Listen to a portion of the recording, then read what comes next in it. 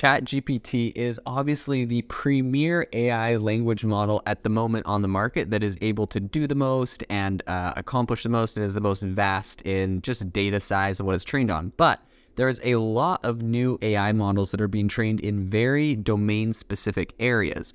And so today on the podcast, we're going to talk about one of the most recent ones that has come out that is going to disrupt a massive industry, which is finance. And so for a while, ever since the launch of ChatGPT, people have kind of been asking, like what would happen if ChatGPT was trained on, all of the financial news and data in the world? Would this thing be able to predict the stock market and predict, when you should buy or sell or invest? And, that's kind of been a question going on. And we may not be very far from that because Bloomberg, which is famous for making all of its money from its $30,000 a year subscription to Bloomberg Terminal, which is kind of for corporations to get access to all of its data, news, and financial information about companies.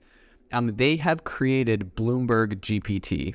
So this is a fairly massive undertaking, but it's going to be incredibly powerful. And some people are saying that this is going to completely replace financial analysts.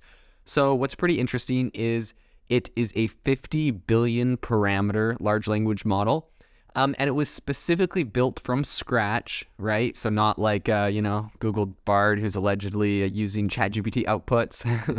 Allegedly, we'll see.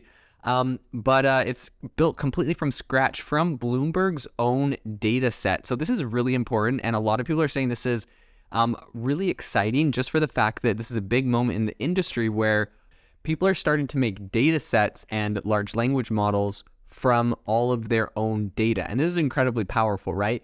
Anyone can go and train an AI language model based off of Wikipedia or some of these other open source data sets. But being able to build something like Bloomberg GPT, which is expressly off a lot of their own proprietary data. So this is quite amazing. I think we're going to see a future where a lot of people are building their own models.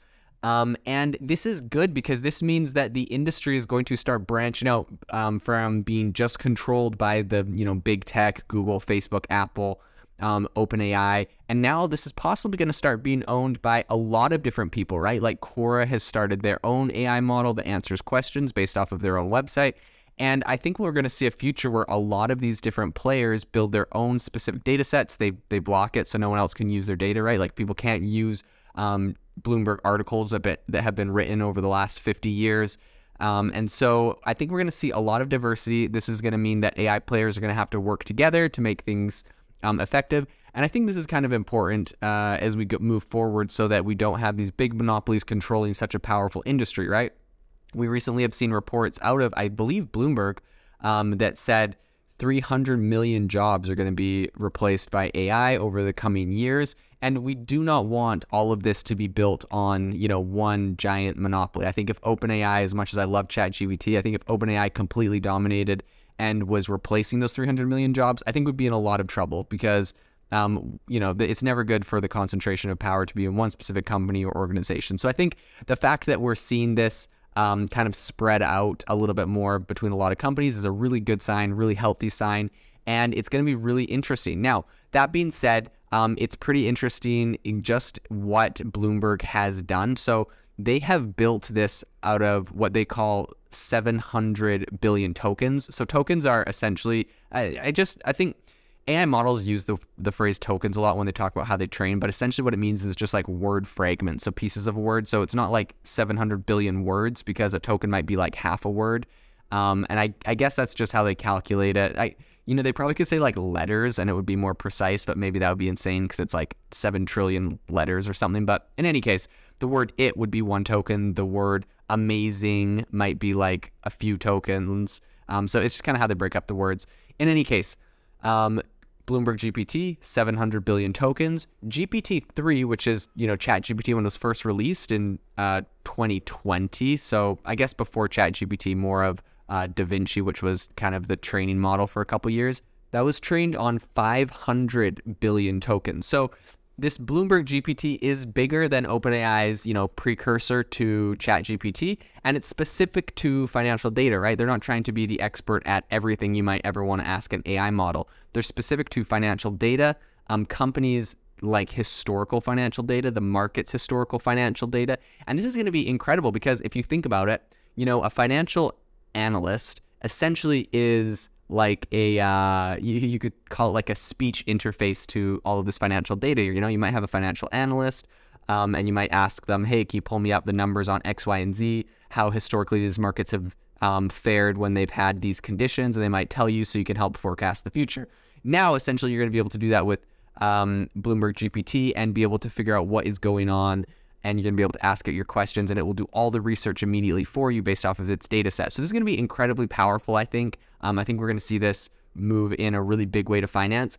And, when people talk about the power of AI, I think this is really what it's all about when they talk about, how disruptive it's going to be and whatnot. I don't think this is all going to be just ChatGPT that's disrupting the world. I think it's going to come in a sense that a lot of these bigger players with big data sets, or these other players with, data sets, anyone with big custom data sets that's proprietary that they own, they're going to be able to harness that to do something really well, really powerful. So I think this is going to be a really big side of this. And Bloomberg GPT, about 52% of it is proprietary data or cleaned financial data. So cleaned financial data meaning it might be publicly available financial data, but they have went in and adjusted it and made it so the AI understands it, aka like a human had to go touch it and mess with it. So if somebody wanted to, it might be publicly available, but if someone else wanted to train a model off of it, they would have to have the manpower to be able to make it usable, right? So it might not be, exactly proprietary, but it's like they've customized it in a way that adds value to it. In any case, they have a ton of data that they've specifically covered. They've said in their kind of press release, they said the news category includes all news sources, excluding news articles written by Bloomberg journalists. Overall, there are hundreds of English news sources. Generally, the content in their data set comes from reputable sources of news that are relevant to the financial community so as to maintain factuality and reduce bias. And this is pretty interesting. They've shown a couple of things that it can do. One of the things, it might seem like a parlor trick or something that ChatGPT can do, but they said it's actually really good at writing headlines, right? Because it's trained on all this news. So they can give it like a summary and get it to write a headline. This is one example they shared in their news release. They said the U.S. housing market shrank in value by $3 trillion or 5% in the second half of 2022, according to Redfin. That's the largest drop in percentage terms since the 28 financial crisis, when values slumped 6% during the same period. Okay, so if you tell it that, it can then say home prices see biggest drop in 15 years, right? It creates a title for you. So I know ChatGPT can do that. I assume this is going to be super custom for like financial kind of things. Sometimes I get ChatGPT to do something that's like doesn't quite hit the mark. And so this is going to be, people are going to pay more like this because it really hits the mark every time when it comes to financial stuff. So I think one of the most interesting pieces of this is just the fact that this is really pointing to a future where big tech doesn't own everything. And so I think a lot of people are really excited about that side of it. And I think that it's not hard to imagine more specific use cases that go beyond just like simple benchmarking that a financial analyst would do. So, either for Bloomberg's own journalists or for some of its terminal customers, right? They're paying $30,000 a year for a subscription to Bloomberg Terminal. I think that those people are going to be able to harness the data. I'm sure it's going to be incorporated into that product.